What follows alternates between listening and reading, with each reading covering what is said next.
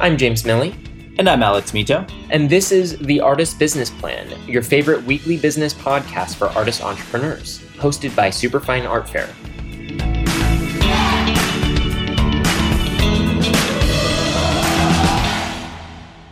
What is going on, business artists? You are listening to the Artist Business Plan, which means that you are certifiably awesome.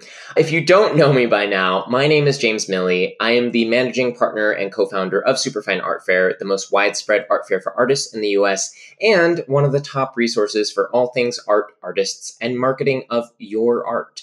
I am also one of our two hosts here on the Artist Business Plan, which now reaches over 5,000 monthly listeners in 70 countries around the globe and growing every single week. Isn't that amazing?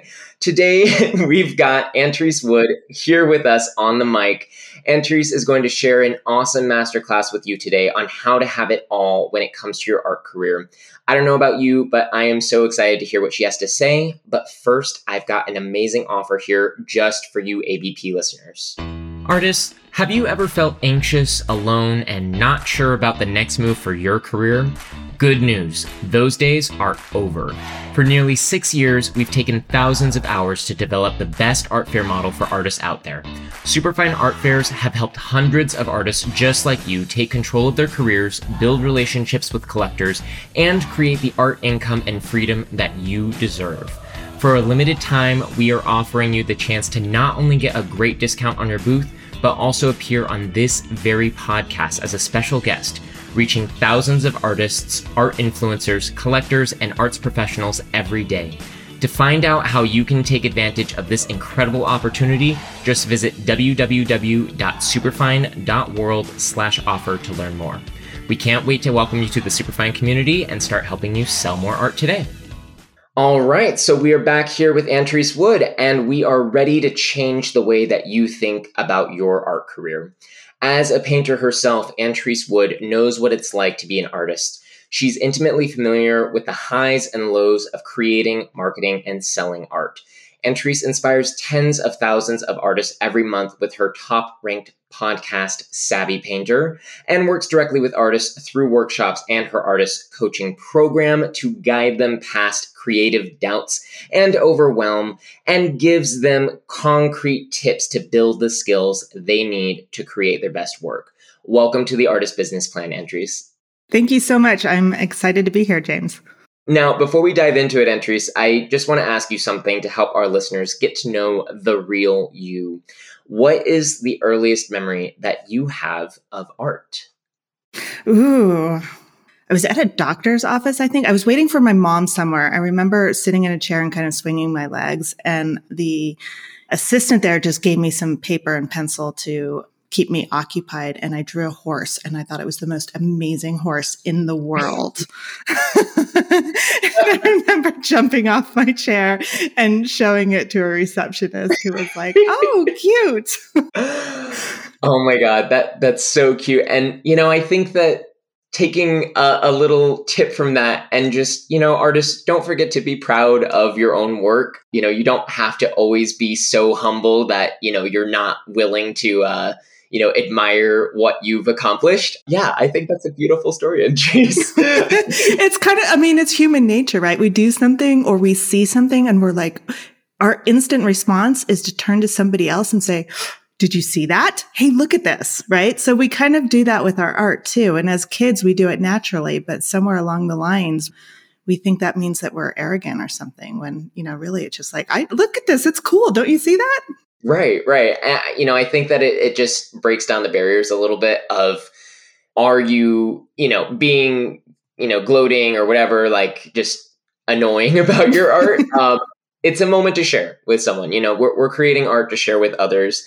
If you're not confident enough about your own art to actually share it with someone, then it's a very silent personal hobby, and we're all here. We want to share with others. So I think that's a great story to start off with.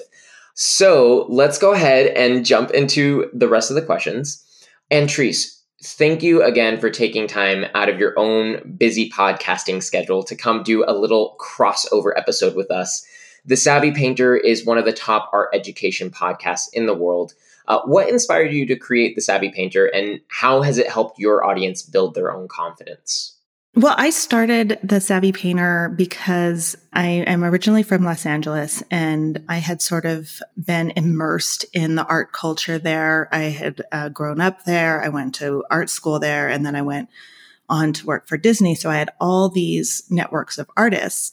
And then I moved to Argentina, and I didn't know any artists. And all of a sudden I realized that what I had in Los Angeles wasn't quite normal. that, not everybody is surrounded by artists all the time and gets to just kind of pop into somebody else's studio or pick up the phone and call somebody when they're stuck. And I just really, really missed it. I just, decided I'm just going to call people up and ask them about their art practice and ask them about what goes on in their studio, because I miss those conversations so much. And I also had this experience where I had the great honor. My friend's grandfather was a major art collector, and he collected like all of the early Bay Area figurative painters. And he invited me into his house to see his personal collection. And I was completely starstruck and didn't ask him very many questions, because I was just like, oh my God, there's a Diebenkorn. Oh my God, look at all this stuff. There's like drawings on napkins pinned to the bathroom wall or whatever. I mean, they were just everywhere. And I didn't ask him because I was shy and I was afraid to bother him. And later on, he passed away. And about a year later, he passed away. And I just thought, oh my gosh, all those stories just went with him. So those two things were sort of like the impetus for me to start the podcast.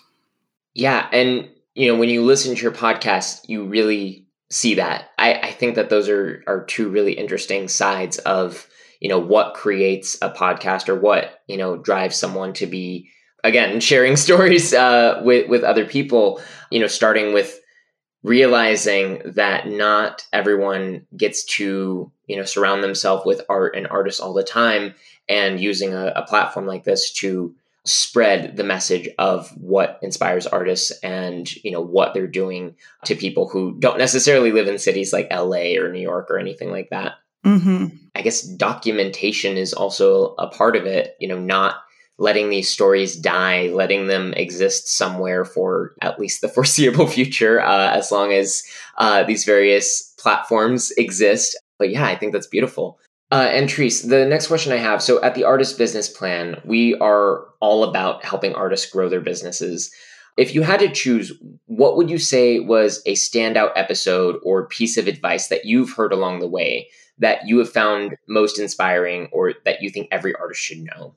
Oh my gosh, so many. I can't believe it's really hard for me. People ask me that often, what's your favorite episode? It's so hard for me to choose because there's so many great stories and great takeaways.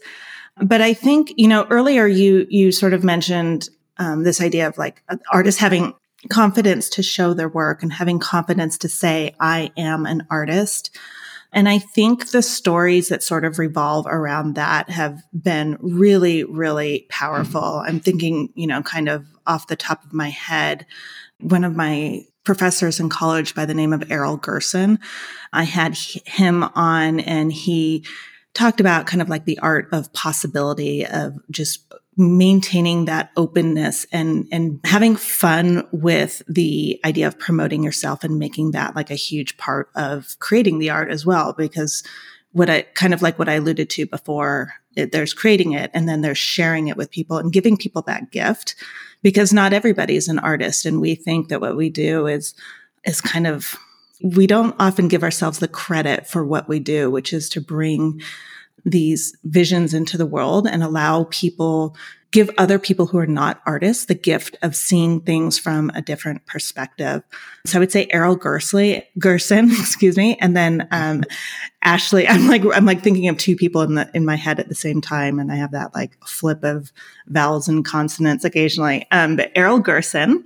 And then another one was Ashley Bryan, who is a World War II vet living in the East Coast. And the conversation, if you're ever in a really down mood, listen to Ashley Bryan talk. He is just amazing.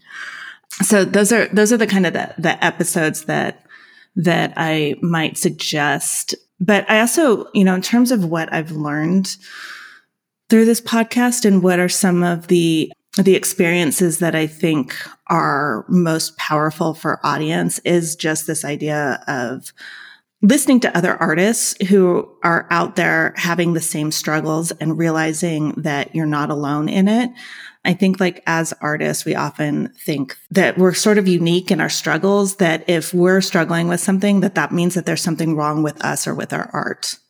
Listening to other artists talk about how they create their artwork, what goes on in their studio, and realizing that artists at all levels, from beginners to artists who are showing at the best galleries at New York, they have the exact same challenges and issues in the studio. And understanding that really normalizes it and gives people confidence, I think, to continue creating.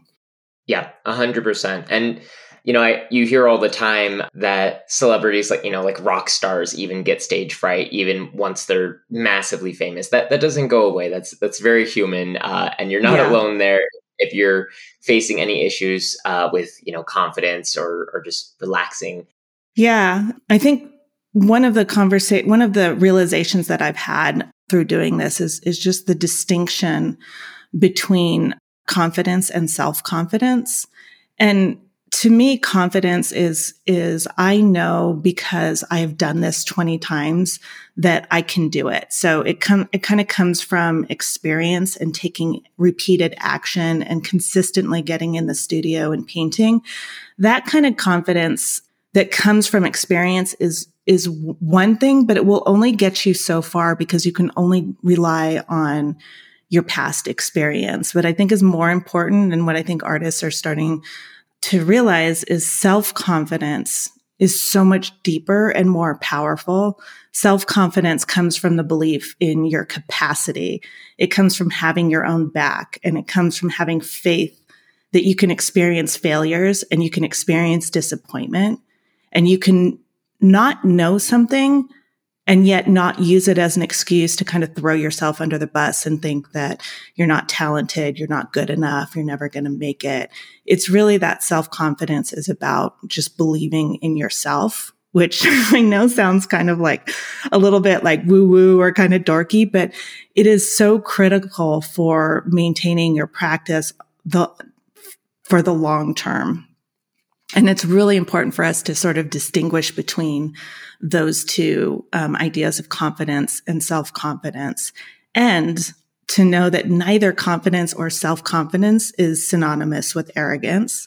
I think, I think that's a fear of a lot of artists, that if I show self-confidence or I feel confident about something, that means that I'm being arrogant. And arrogance is really the polar opposite, I think, of self-confidence, because self-confidence is faith in your own capacity to experience life, and it enables abundance and inclusion, whereas arrogance is rooted in insecurity, and it results in sort of like a scarcity mindset and pushing other people down so that you can feel bigger.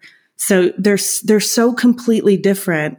And I think it's so harmful for artists to confuse the two, because then they think if they take pride in their work, then they're being arrogant, and that's like a negative, when in reality, taking pride in your work and believing in yourself and your capacity, that you can experience the disappointments of a failed painting, that you can like make a bad mark on the canvas, and it doesn't mean that you're a bad painter. You have your own back, in the sense that like, oh, I just threw this mark down. That's not really what I want, or it's in the wrong place, or it's not creating the form I want, or whatever that is. And you just have the self-confidence to know that, I can figure this out. I can see that it's wrong, and I can figure out how to correct that, versus, oh crap, I just ruined the painting. It's over. I blew it. Blah, blah, blah, blah, blah.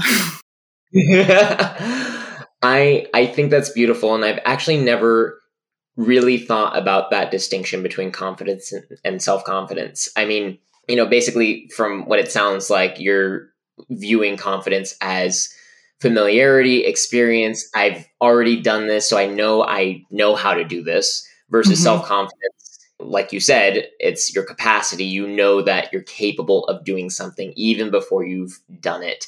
And neither are arrogance. Yes. Remember that. Neither are arrogance.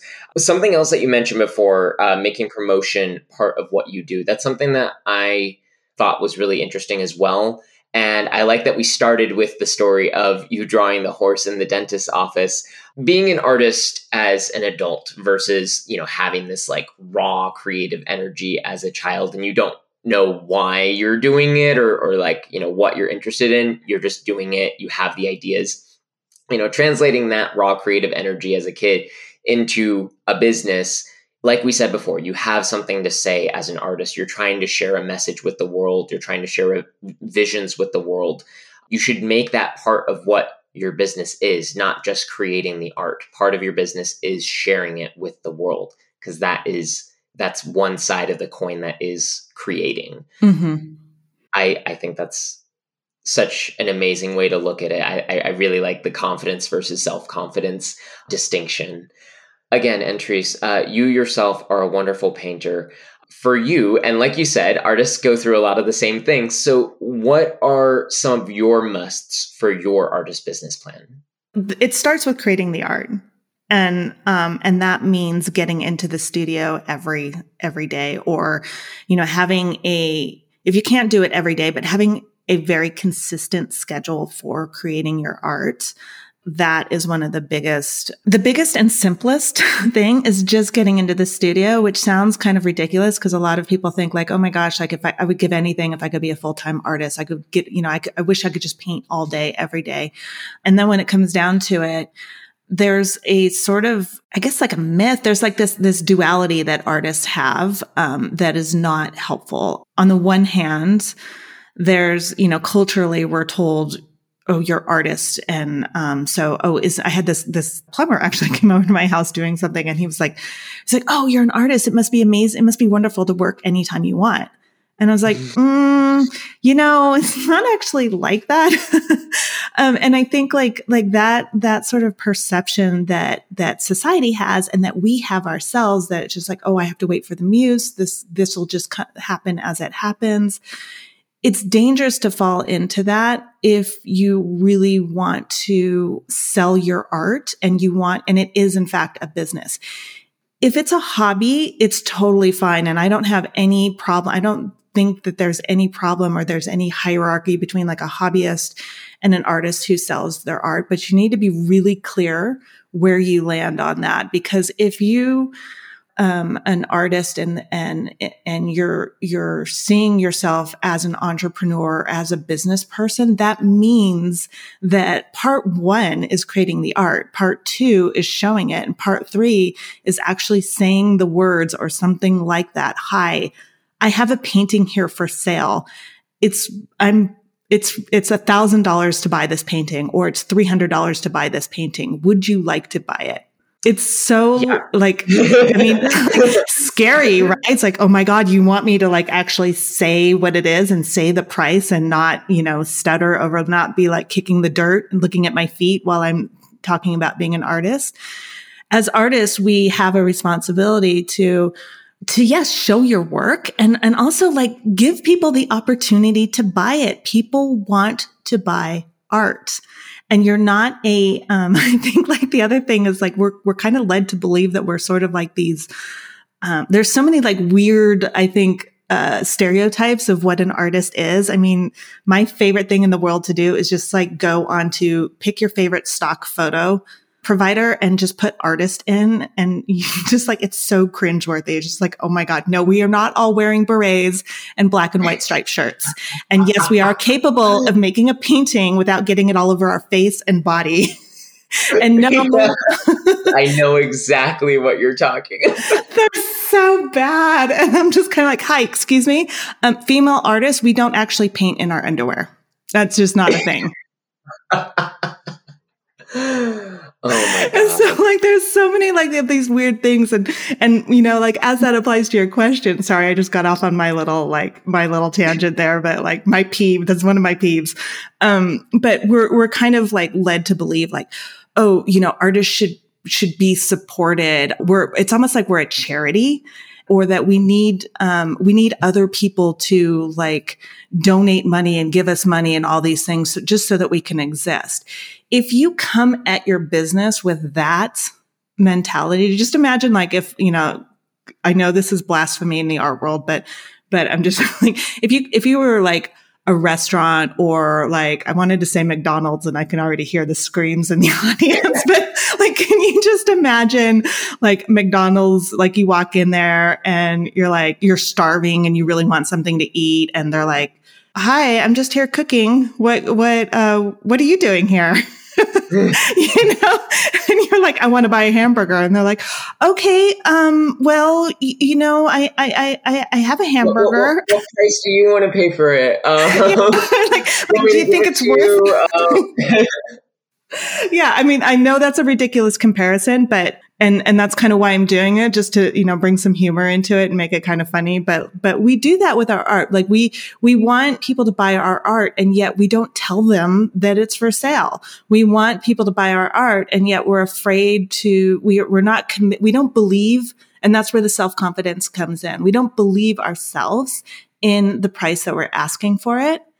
And so, of course, if you don't believe it, if you don't think your art's worth, whatever the number is, $200, if you don't think your art, this sketch that you did is worth $200, it's going to be really hard for you to say, hey, will you buy this? It's $200.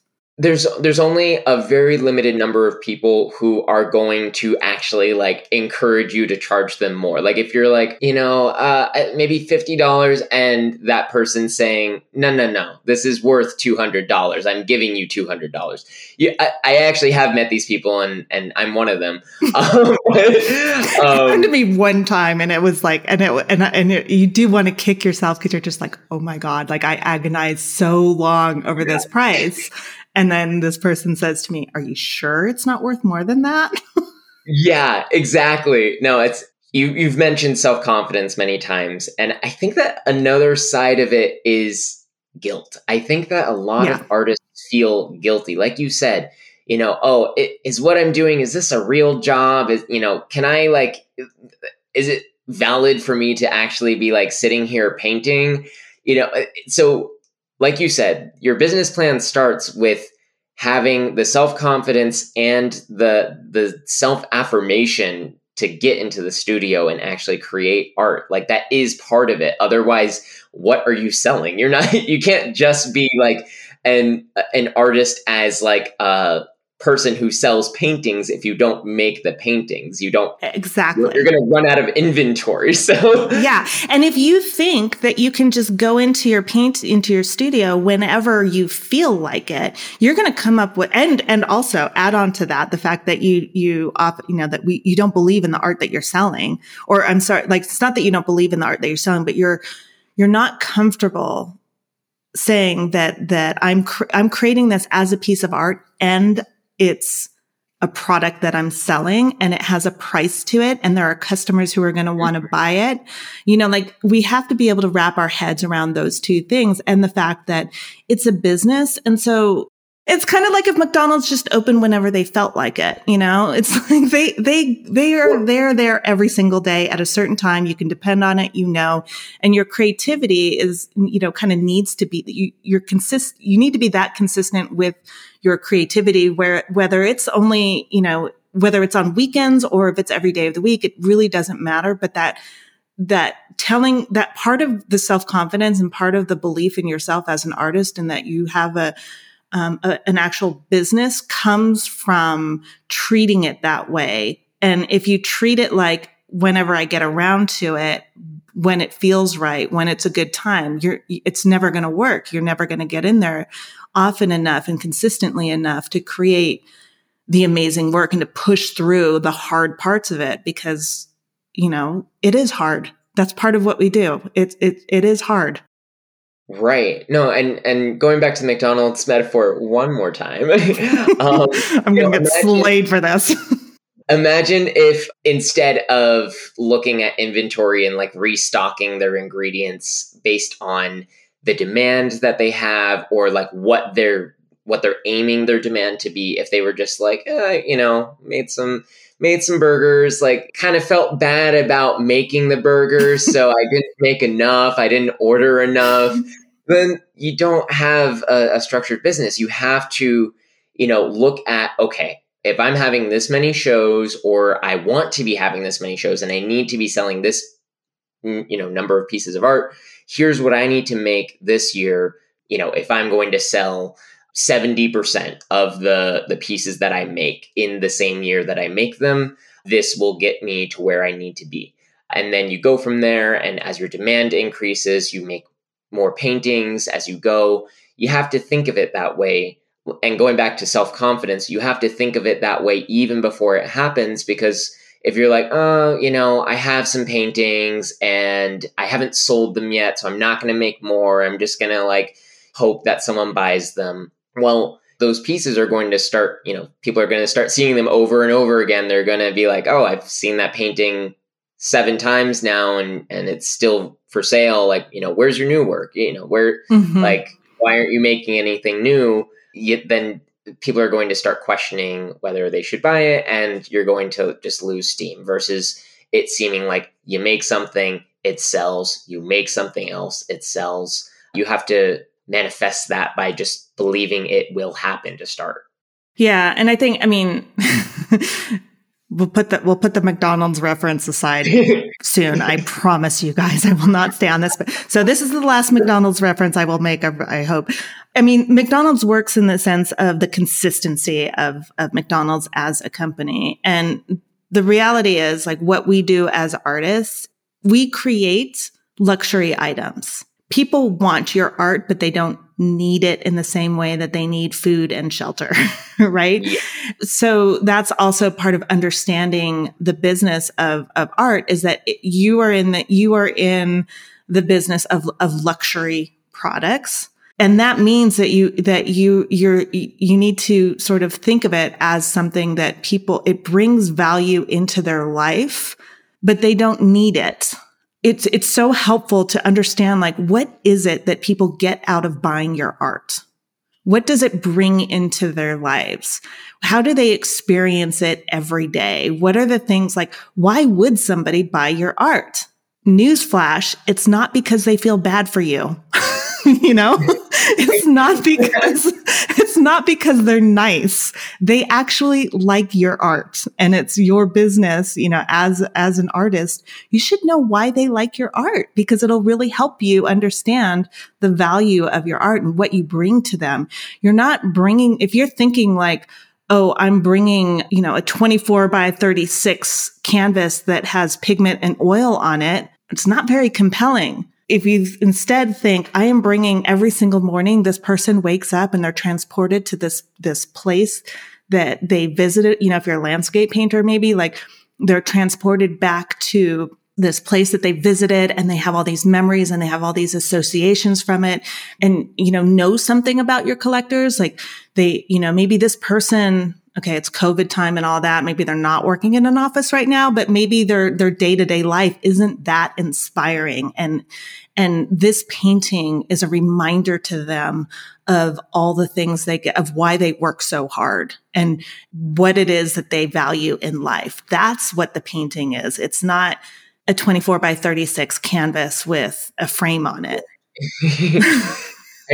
It brings up Maslow's hierarchy of needs for me, right? So, on the base, people need food, water, shelter. And then once you have that, then you can start worrying about things like love and companionship. And, after that, the top of that pyramid is, I think it's self-actualization. And, that is what you're offering to someone. You're helping them feel inspired on a daily basis. You're helping them feel motivated to be creative themselves or to think about life in a different way.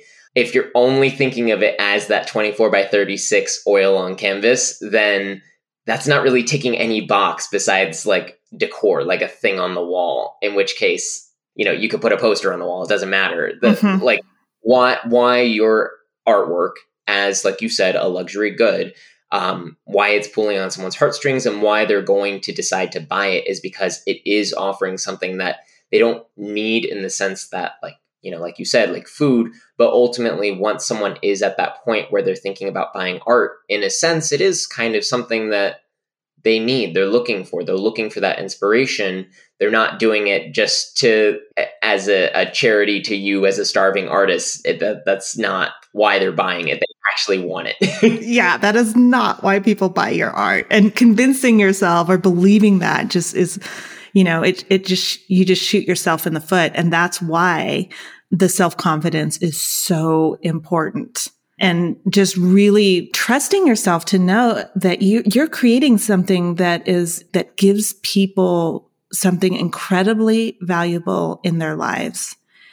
You, as the artist, have a reason for creating it. It might mean something very special to you, but it's like you have a conversation with this canvas, or, whatever you're doing in your studio with a sculpture or whatever it is, you have this conversation with it.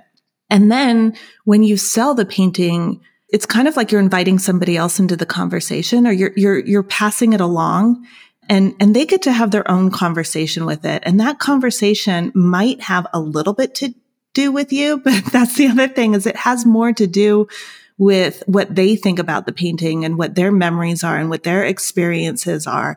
And so if you confuse those two, what happens, I think, a lot for artists is, like they put all of when it comes time to sell the painting, all the insecurities of themselves as an artist kind of come out when they're trying to price the work, and they're thinking with their own wallets, and they're thinking with like what they would, what they're capable of doing. But like my husband and I have these conversations a lot, because he also runs his own business, and we both get caught up in this too. Like, you cannot be your customer's wallet. Like, that's their decision. They get to make those decisions. You don't get to decide ahead of time what is too much money for them to spend. You have to trust that your customers are intelligent and they know how to manage their own wallet, and it's not your business what they do with their money. So if they want to spend $10,000 on your painting, for God's sakes, let them. Don't get in the way of your own $10,000 artwork sale, artists out there. Someone who is on the market to buy art, I mean, they're thinking about that. The thing that you need to do is just not get in the way of yourself. Like, make sure that, you're communicating, hey, this is for sale. This is the price. I am already self-confident that the price of my art is what it should be. Then it's up to them. And you don't have to feel bad if they decide to make the purchase. If they are, it's because they've evaluated it and they've decided, yes, this is something I want to do. I am ready to do it. Well, Antrese, we are going to be coming right back, and all of you artists out there, we're going to be telling you more about Antrese's career at Disney. We're going to talk about how to grow your audience size and so much more. But first, we have another message from our sponsors. New York City, San Francisco, Los Angeles, and yes, Miami. These are just a few of the places where you and your art can meet your next collector when you take the next step and exhibit with us at Superfine Art Fairs. For nearly 6 years, we've taken thousands of hours to develop the best art fair model for artists out there. Superfine Fairs have helped hundreds of artists just like you take control of their careers, build relationships with collectors, and create the art income and freedom that you deserve. For a limited time, we're offering you the chance to not only get a great discount on your booth, but also appear on this very podcast as a special guest, reaching thousands of artists, art influencers, collectors, and arts professionals every day. To find out how you can take advantage of this incredible opportunity, just visit www.superfine.world/offer to learn more. Don't miss the chance to be a part of the top business artist community in the world. All right, Antrese, you worked at one of the biggest companies in the world, Disney, as an illustrator in the game design department. You said that you got the job by being extraordinarily persistent. What would you say is an effective way for an artist to practice persistence when going after what they want while not being overbearing or making someone block you? That's a great question. That's such a good question. Yeah, I was incredibly persistent. Looking back now, I was just short of stalkerish, I think. I wanted that job so bad. Look, I think persistence and being ambitious is a wonderful thing. I think where people get confused or where they get themselves in trouble is when be persistent, be ambitious, but don't forget that you're dealing with another human being. You're dealing with another person. And so that would be like my number one thing is treat them like a human being. Understand. I mean, just think for a minute before you do whatever you're going to do, where that person might be. I mean, use your amazing artist imagination and just think for a second, like, okay, I really want to get into this gallery. What is going on with this gallery right now? Like they might be incredibly busy. They might be like, when your email lands in their, let's say, just assume it's an email. When your email lands in their inbox, you don't really know what is going on in their day. Your job is to sort of understand, first of all, that your urgency is not their urgency. Just assume that when they get your email, they're going to be in the middle of a very busy day. So the question you can ask yourself is, how can I make this easier for them to say yes to me?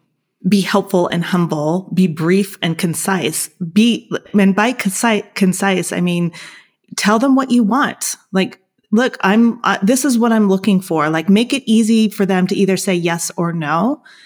As quickly as you can, just kind of say like, hey, this is what I'm looking for. This is why I'm contacting you. And it better not, please don't make it be because you're a gallery and you sell art. That's not a good enough reason to interrupt their day.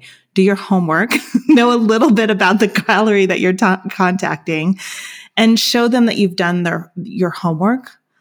Let's see. I've talked to one of the podcast episodes I did was with Stremel Gallery out in Reno, Nevada. And if you ever want to hear what not to do, Parker Stremel gives a really great kind of list of all of his pet peeves about how artists contact him. That's a great episode to listen to, kind of for this. But basically, in a nutshell, just understand that you're effectively asking them for a favor. So do something. Actually, here's another episode. Listen to, again, Errol Gerson, my professor from back in college. Do something that makes you stand out just a little bit, just enough that they're going to read your email. As a podcaster, I don't know about you, James, but like I get lots of emails from people and it is so obvious to me when people have never listened to the podcast or when they're just like throwing spaghetti at the wall and to see what will stick. I immediately delete them. It's just, my assistant is much nicer. She'll answer people. I'm just kind of like, in 2 sentences, I know that you've never listened to this podcast. Like if you're, I'll give you a very extreme example. That's not McDonald's. I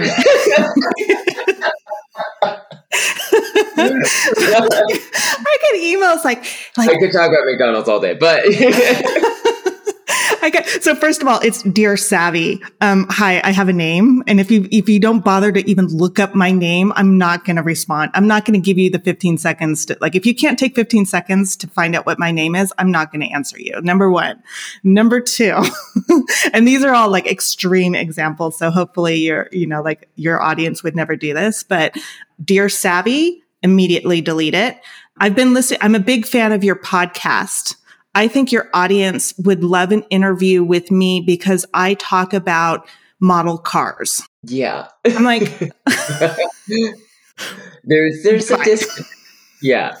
The same thing happens for the fair. We have a lot of artists who reach out and it's so copied and pasted. And it's like, we have a very specific kind of, journey that an artist goes through when they're interested in the fair, where they submit a pre-qualification form and then we talk on the phone with them. And then ultimately, if they decide it's a good fit for them, then they submit an application. There are people who call us a gallery and they're like, I would like to exhibit my work in your gallery. I'm like, you just don't even, you read nothing. You have no idea what I am.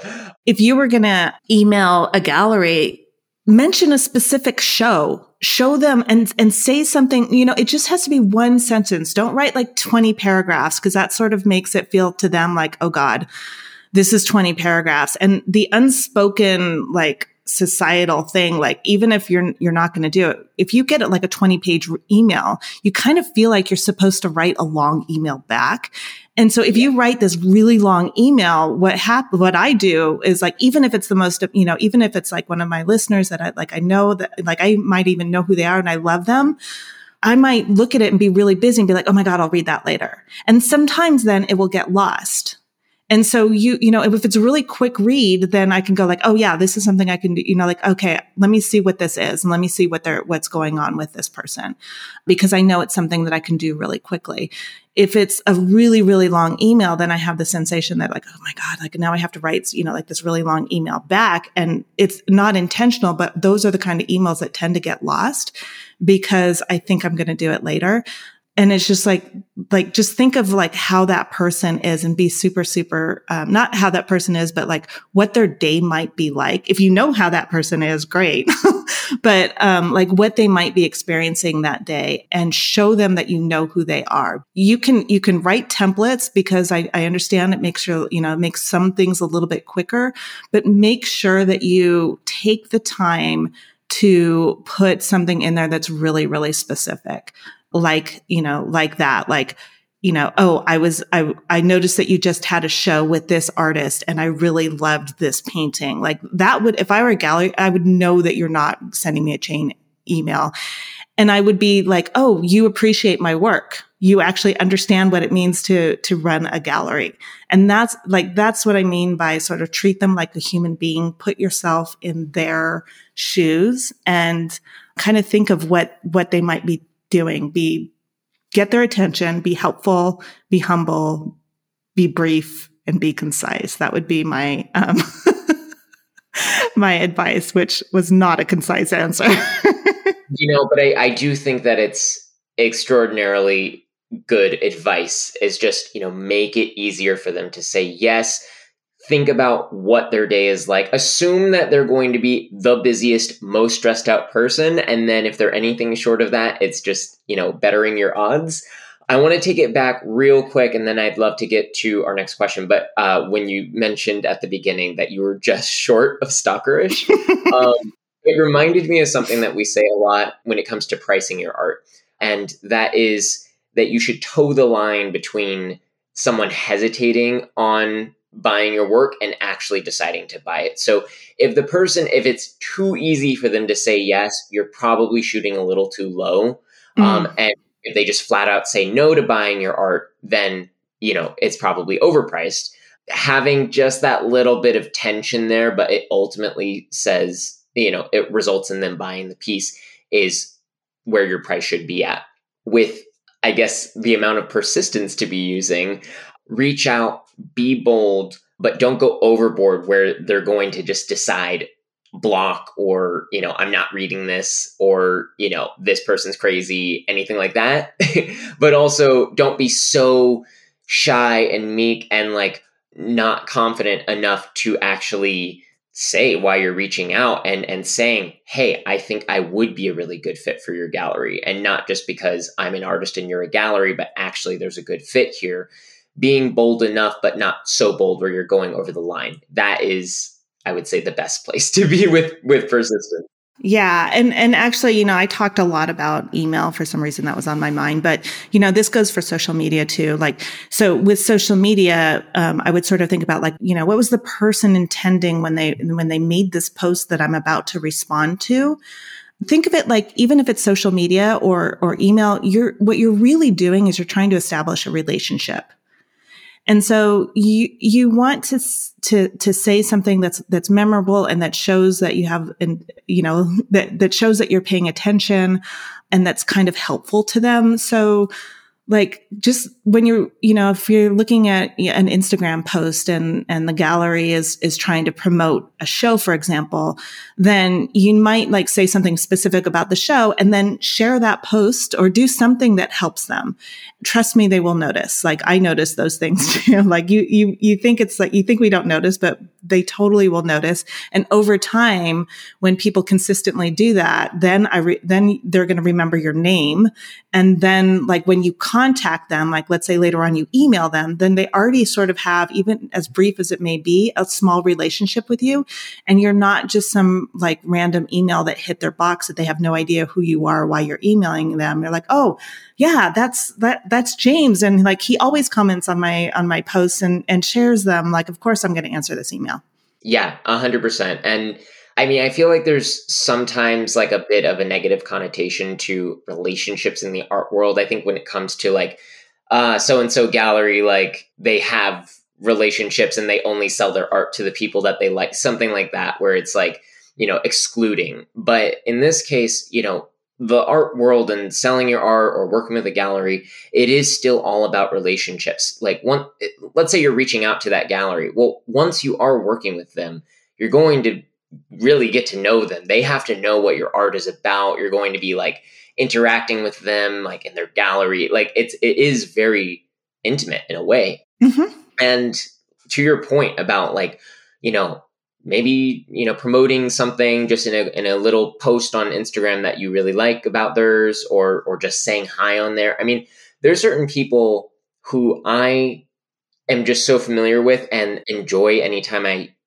see a message from them, that probably they could email me saying whatever it is that they want to do. And I will probably say yes, or I'm at least a lot likelier to say that, and vice versa. There's, people I know that I can reach out to and say, hey, I think this would be great. What are your thoughts? And I don't even have to like prove myself, because they already know me and they trust me and they like me. Mm-hmm. And start with that. It's going to make your life a whole lot easier than trying to like reach out to 100 galleries with the same long, unpersonalized message. So. Mm-hmm. Yeah. And then back to that self-confidence thing, like have the self-confidence that when or if people don't answer you, you don't make it mean that they're ignoring you, they hate you, that, like all the worst case scenarios that we tend to think of, that, oh my God, they hate my artwork. They hate, like all these things.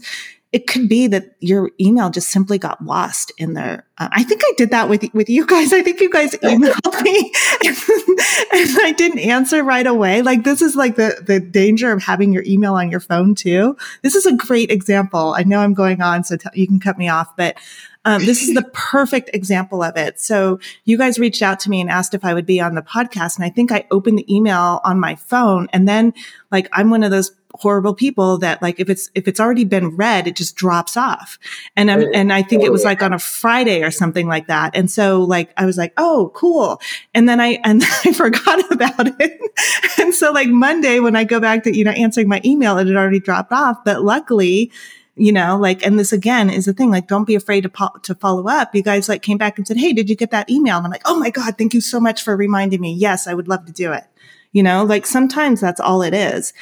And for that self-confidence thing, if you make it mean when somebody doesn't answer you that there's something wrong with you, or that like you're whatever, fill in the blank of whatever your favorite go-to spiral is. I have plenty of my own. I don't want it to sound like I don't, but if you make it mean something negative, then your response to it will not be the result that you want. If the result that you want is to develop a relationship, then just give them the benefit of the doubt, assume the best, and in a non-creepy way, just follow up. Just say, hey, did you guys get this? I just want to make sure like it didn't fall off. Yeah, again, it comes back to self-confidence, and just it is so frequent that emails just get lost. It does not mean that they hate you. Whatever the worst thing is that you're thinking, it's probably not that. They probably don't hate your guts for reaching out.